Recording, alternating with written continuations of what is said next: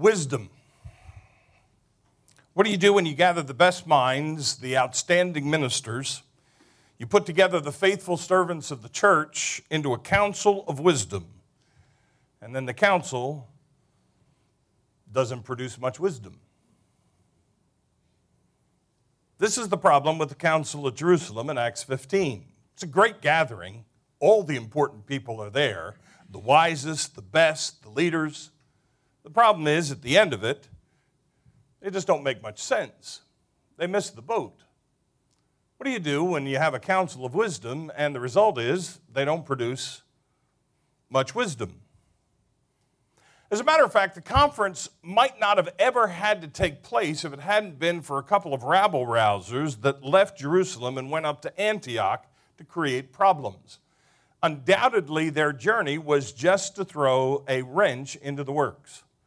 These were Christians who had come from Jerusalem.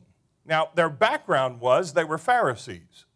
They had been converted, undoubtedly, at Pentecost or sometime afterwards, considering Jesus' relationship to the Pharisees.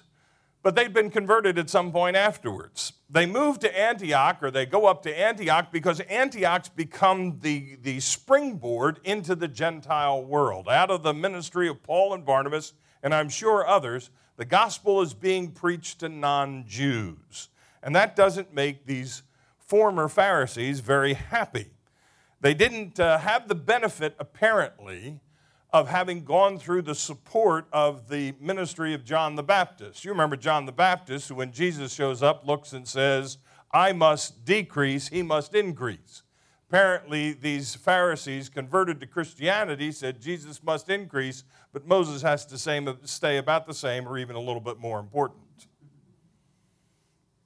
So they have a problem here. In their minds, salvation meant that all these Gentile Christians had to obey the law of Moses. Primarily, in order to be saved, they had to be circumcised. Get this now.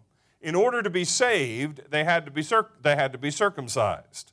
Now, that means basically that Jesus on the cross doesn't matter that much, but circumcision, that's a big deal. Jesus may have gone to the cross and he may have been resurrected from the grave, but the most important thing in your salvation is, can I get your foreskin? And ladies, let's just gather all the men together to help them understand that when all this talk comes up, it has absolutely nothing to do with you. So I have no idea how you get saved. Maybe it's by childbearing. This is a very important conference. What's at stake? Everything's at stake. The whole idea of the church and of the gospel is at stake. What are we going to do? Are we going to proclaim Jesus as the Christ and that he is central to our faith? Are we going to go back and just try and incorporate Jesus into our faith, much like we incorporate any of the other prophets, whatever their names may be, from Elijah and Elisha to Isaiah to whomever? Also, the idea of how you get saved is at stake here, isn't it? Because you're either going to follow the law, which is a works righteousness, or you're going to follow Jesus Christ, who is offering grace and forgiveness. Those are two very different ways to proclaim the gospel. What's at stake here? The literal reality is that everything is at stake. I have the sense, and Dr. Miller, I'm sure, can correct me on this, but I have the sense that if Paul's theology about grace is not already fully formed at this point, it becomes far more crystallized after this council in Jerusalem. Because he goes on to tell the Ephesians, for by grace you have been saved through faith, that it is not of your own doing, it is the gift of God, it is not of works, lest anyone should boast. What's at stake here? Everything's at stake. And the debate, at least according to the way the message puts it, gets pretty heated. And my guess is it does, because, it's church people.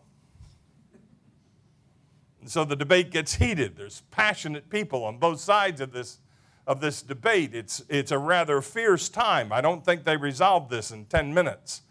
They're back and forth. They're arguing here and there. It's a fight for the soul of the church, if you will. And so everything is at stake. And Peter finally gets up and addresses the council.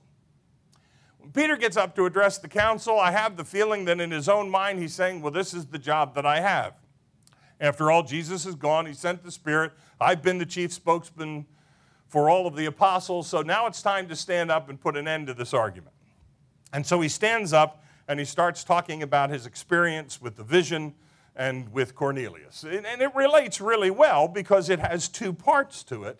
The two parts to it are talk about the vision, and that's the vision of all the animals that you couldn't eat as a Jew, and God saying, whatever I have made clean, you cannot call unclean. The second part of the vision is when the guys from Cornelius' house show up and say, he's called for you to come, and he goes to Cornelius' house. And I love that part because he gets to Cornelius' house and he said, I'm here because God told me that I should go with the 3 men that you sent. What do you want? He's not really happy to be there. It's not like he comes in and says, oh man, this is the greatest thing in the world. We're finally going to open up the door to the Gentiles. He basically says, all right, I'm here. What do you want? He's so scared of this, he's so apprehensive about this that he takes along several Jews from Joppa with him because he knows he's going to get in trouble for entering into Cornelius' a Gentile's house. And Cornelius, I love it, turns the tables on him and says, well, the Lord gave me a vision. He spoke to me. He said I was to call for a man named Peter who was at this house in Joppa at the tanner's house, and that you were to come and to speak to us. So we're here. What do you have to say? And Peter is stuck because he knows God has called him to the house. It's been confirmed not only by God's vision to him, but by what Cornelius has said. And he says, what am I going to say? And the only thing he's got to say is the gospel. And so he decides to preach the gospel, assuming, I'm sure, that it's not going to have much fruition among all of these Gentiles. But sure enough, as soon as he's in the midst of this preaching and things are getting exciting, the Holy Spirit falls. It's like a mini Pentecost happens on Cornelius' house. And Peter tells him this story and says, I learned from that God is no respecter of persons. And so we ought to open it up. And the speech is an utter failure. He introduces Paul and Barnabas. They get up and they talk about all the miracles and wonders that have taken place. And that probably is more persuasive than Peter's speech. Because in the end, the decision brokered by James, who becomes the compromiser here, you know, the great compromiser, we're in legislative session, and so we're going to come up with a compromise. And the great compromise is, well, circumcision is off the table, but there are 3 things we need to instruct the Gentiles to do. And 2 of them are about dietary laws, which cracks me up because Peter's vision was about all the animals that are all now clean because God says they're clean. But 2 of the rules that they're going to impose on the Gentiles is, 1, don't buy meat that's dedicated to idols, and the other thing is don't buy any meat that doesn't have all the blood strangled out of it. And oh, by the way, be pure in sex. Sounds like youth ministry, right? Oh, no, by the way, be pure in sex. We'll add that in. So can you tell me why circumcision is off the table but a rare steak isn't? And how that relates to salvation? What it is that this council of wisdom gathers together, and their ultimate answer is, yes, we ought to follow Jesus, sort of.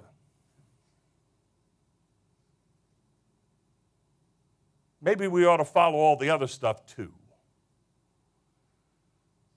Maybe we ought to make sure that we follow at least some of the rules that come from Moses. Now, I like Moses' laws. I enjoy studying them. But ultimately, the responsibility that I have is to Jesus and not to the Mosaic law. And they can't get there. They can't get there. Now, this isn't the first time that they've gathered together in a council of wisdom, and the council of wisdom doesn't produce much wisdom. After all, you remember when they got together after Jesus had been ascended into heaven, and they say, as they're sitting together, well, let's have a vote, because we're down 1 apostle, because Judas did what he did. So we got to reappoint somebody else, so we have 12. So let's have a vote. Anybody got any sticks? And so they get a couple of sticks, one shorter than the other, and they say, all right, gather 2 men that we think would be good. And so they get 2 guys. They get Matthias, and they get another guy who apparently has an identity crisis. Because his name is Joseph, he's called Barsabas, and he's also called Justa. I don't know who this guy is. And the reason that I don't know who this guy is because after they pull the sticks and they find out who's got the short straw, he loses, and you never hear about him again in all of Scripture. But thank God Matthias won, because after they finish that, you never hear about Matthias for the rest of Scripture. Matter of fact, what you have is the Apostle Paul saying, oh, by the way, God appointed me to be the apostle. You see, when we gather together in this council of wisdom to produce our wisdom, rarely do we actually get wisdom. If that was the only one, that would be one thing. But there's another crisis, another council that they get together while they're in Jerusalem. It's in Acts chapter 6. You remember this one, where they have problems about the Greek-speaking widows are getting cheated in the food distribution. And so, talk about a bad decision. Here's a really terrible decision. The apostles come up and they say, listen, we shouldn't have to sacrifice preaching and teaching to wait on tables. So choose some people among you, and they can be in charge of the service, and we'll be in charge of preaching. And unfortunately, the church has embraced that down through thousands of years. And tell me, how can you separate the idea of preaching and teaching the word from serving?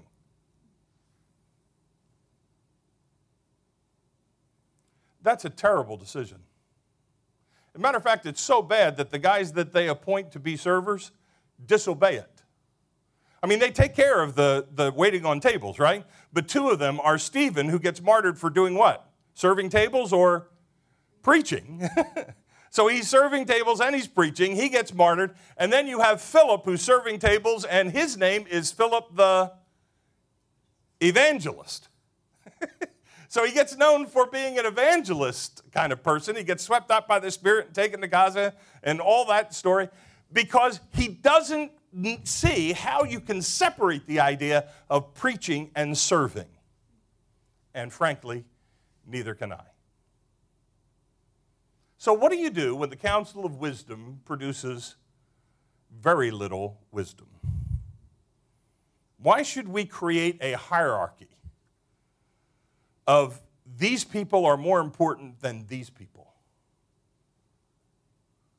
And that's what they do in Acts chapter 6. They say being an apostle is more important than serving on tables, and serving tables is more important than being served. And I'm not sure that hierarchy works. We're either all part of the church or we're not. Just because we have different gifts and calling doesn't mean that we aren't all equal in his sight. What do you do when the counsel of wisdom doesn't produce much wisdom? And that's a question I've been considering for quite some time now, because the church seems to be enamored with the idea of having counsels of wisdom. And those counsels of wisdom rarely produce wisdom. I've been a pastor now, still am. I'm associate pastor now because, I do this. So I'm an associate pastor at my church. I've been in pastoral ministry for 40 years plus.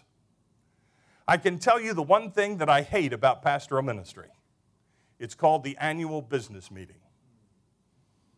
How many of you have led an annual business meeting at your church? Just a couple of us. The rest of you, God bless you. What a great experience that is. If you ever want to know what the world is really like, have an annual business meeting. Because the Christians will show up, but they'll act like they've never heard of Jesus Christ. Some of the most unchristian things I've ever seen have happened at annual business meetings or at congregational business meetings or sessions or conferences, whatever your nomenclature is. I know a guy here in Florida, many years ago. He had pastored this church for about 10 plus years, I think, and he was going on vacation, but they had gone through the whole process of putting together a search for an associate pastor, and they had their candidate. They'd already brought him in. It was already, they'd already had the candidating process. Everything was smooth. And he said, listen, I've got this vacation. My wife and I said, we're going to go on vacation. You guys have the business meeting. It's just about voting somebody in. We're all in favor of it. And so he went on vacation. When he got back, he asked, how was the business meeting? And they said, well, it was a little different than what you thought. He said, well, the only item of business was hiring the associate. Did you do that? They said, no, because when they got up to say, we want to hire this associate, somebody raised their hand and said, we don't need an associate, we need a new pastor. And they voted him out while he was on vacation. I wish I could tell you that that's a strange occurrence, but it just isn't, because when the church sits as a council of wisdom, my experience is that rarely does much wisdom come out of it. And it starts in the book of Acts. Councils produce letters that are ignored, just like they do here. They write a letter and say, you got to do all these things. And as far as I can tell, there isn't much of this that gets obeyed or listened to or followed, even by those to whom the letter ends up being read and written to. Councils of wisdom like to produce things called statements and creeds that have to then be amended and clarified. They then have to be interpreted and misinterpreted. It is all this political intrigue and infighting, and I know I'm stepping on all kinds of toes here, and I didn't want to preach this sermon here either, because I know there's all kinds of intrigue going on in churches and all the groups that you're a part of, and I get it, but I just frankly think that somebody needs to stand up based on this text and say, what do you do when councils of wisdom simply don't produce much wisdom? Because it happens again and again, time and time out in the life of the church. Well, I have a radical proposal. And I know that this is going to pigeonhole me and put me in a particular place and all that, and I'm just willing to live there. So here's my radical idea. Let's replace councils of wisdom with Holy Spirit leadership. Well, that was pretty timid, so thank you. I appreciate the amens. You got it in without anybody noticing who did it. Thank you very much. I know I'm out here on an island by myself, but I got to tell you, I haven't just seen where you get together with a council of wisdom and Holy Spirit leadership comes out of it. It seems more like politics comes out of it. Why don't we just say, hey, instead of getting all this time and effort into council of wisdoms, how about if, I don't know, we listen to the Holy Spirit? That would be a radical idea. That would also produce some radical results, wouldn't it? I mean, Peter had no desire whatsoever for the Gentiles to be included until the Holy Spirit became the leader. If it had been up to Peter, we'd still be separated, or not going to the Gentile would still be a Jewish sect. Paul didn't have any desire to affirm Jesus Christ. He had orders and he had papers, and he was the chief persecutor of Christians, and he was happy with the job. Until the Holy Spirit got involved, and all of a sudden now he is not the chief persecutor or prosecutor, he's the chief defender of the faith. And this council had no desire whatsoever to shut down the Pharisees and the Pharisaical influence into the theology of Jesus Christ. And in the end, they just didn't follow the Holy Spirit's leadership. And it created problems for the rest of the New Testament age. Because the most common problem in the churches that talked about in Acts and that are written to in the New Testament is the conflict between Jews and Gentiles. Why? Because they had a council of wisdom in Jerusalem, and it didn't produce much wisdom.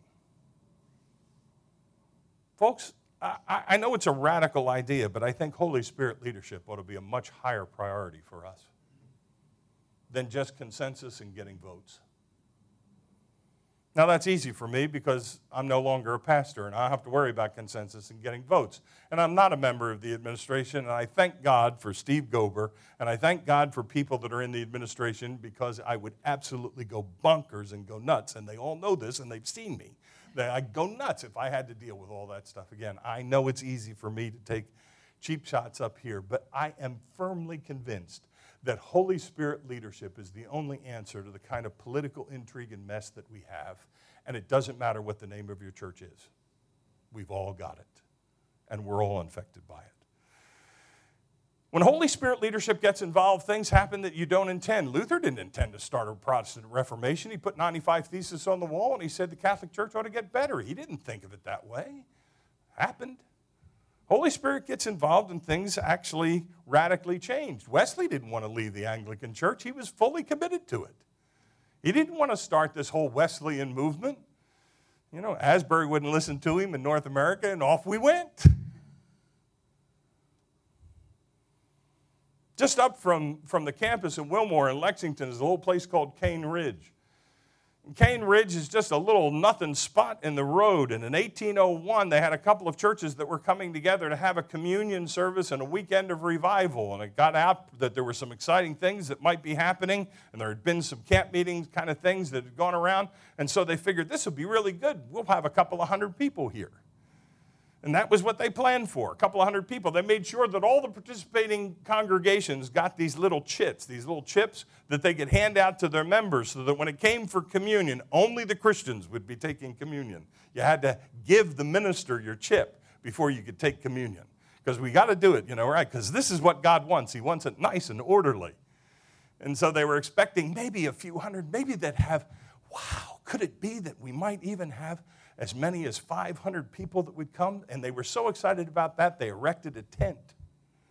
Because the congregation, the sanctuary, if you stood back to back, could seat about 500 people, maybe. I think that's a stretch. But they had a tent. Maybe they'd have over 500. It'd be great. And so they started advertising. They'd be having these. It's 1801. It's not like people jumped in their car and drove across the country. And at the height of the Cane Ridge experience, 25,000 people had showed up. It became the largest city in Kentucky for 2 weeks. They came from North Carolina, South Carolina, Georgia, Virginia, the Northeast. They came from everywhere. How do you do that in 1801 when there isn't some kind of media to advertise it?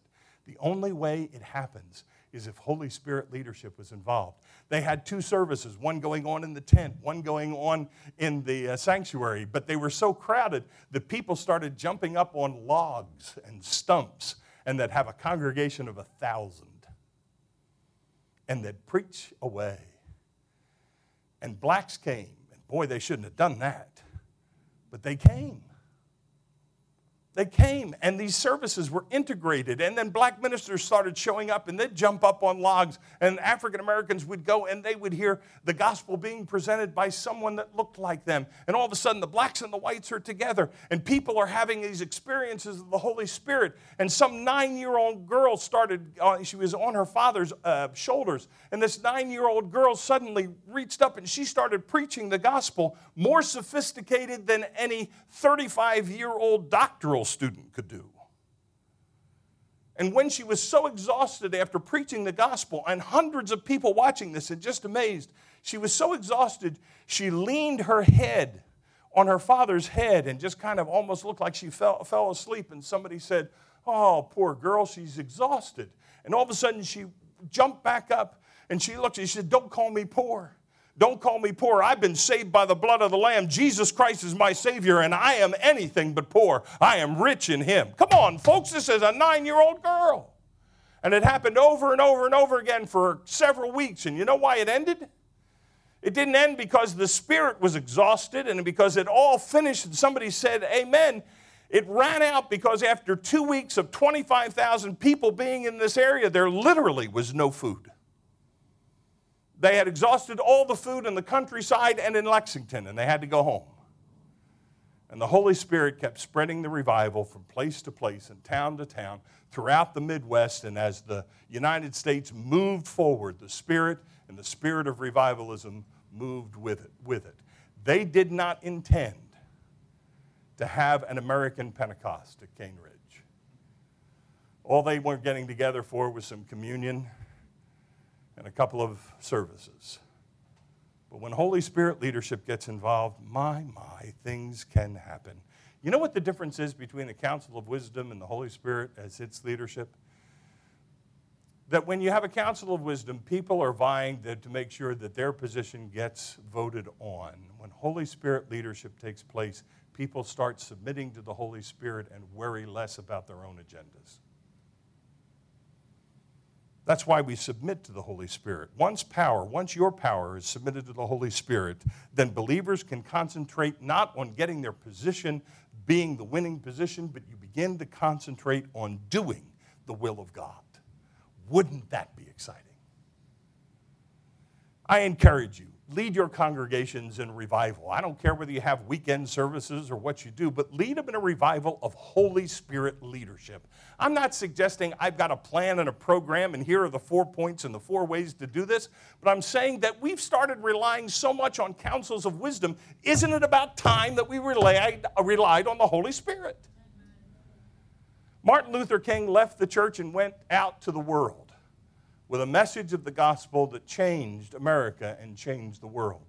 Mother Teresa left the church and went into the streets and changed the way in which we looked at those who were poor and destitute and outcasts. Henry Nouwen left the halls of academia and said, let me go to where the people are hurting the most. And he spent the last years of his life, this brilliant academic and writer and theologian, he spent the last years of his life with mentally and physically handicapped people in a hospital ministering to them. Folks, when Holy Spirit leadership takes hold of you, you never know what will happen, and praise God for that. Would you stand with me? Dear Lord, I pray that you will have your Spirit fall on us today and that your leadership would become preeminent in each of us. We're tired of doing business just as the same old, same old. There's got to be something that grips hold of the life of the church and the life of our communities and that changes the way in which things are going. We've looked to Washington, that's a joke. We've looked to those who are in politics, it doesn't work. We've looked to the business leaders in our country and in our world, and we find that they're after themselves. We've looked at the high-profile pastors on TV and found out that they are charlatans. Lord, it's got to start somewhere, and it might as well start with us. We know we're not anything big, and we know we don't have the greatest of congregations or the biggest sizes or the most influence or whatever it is, but oh Lord, Cane Ridge wasn't very big either until you got hold of it. And something happened there, and we pray, oh Lord, that a revival will happen wherever it is that we are. Not because we want something to happen, Lord, but because we want you to have full reign. We ask you to be our vision, not our own, but ask you to be our vision. Open us up and let us see what it is that you want from us. In Jesus' name, amen.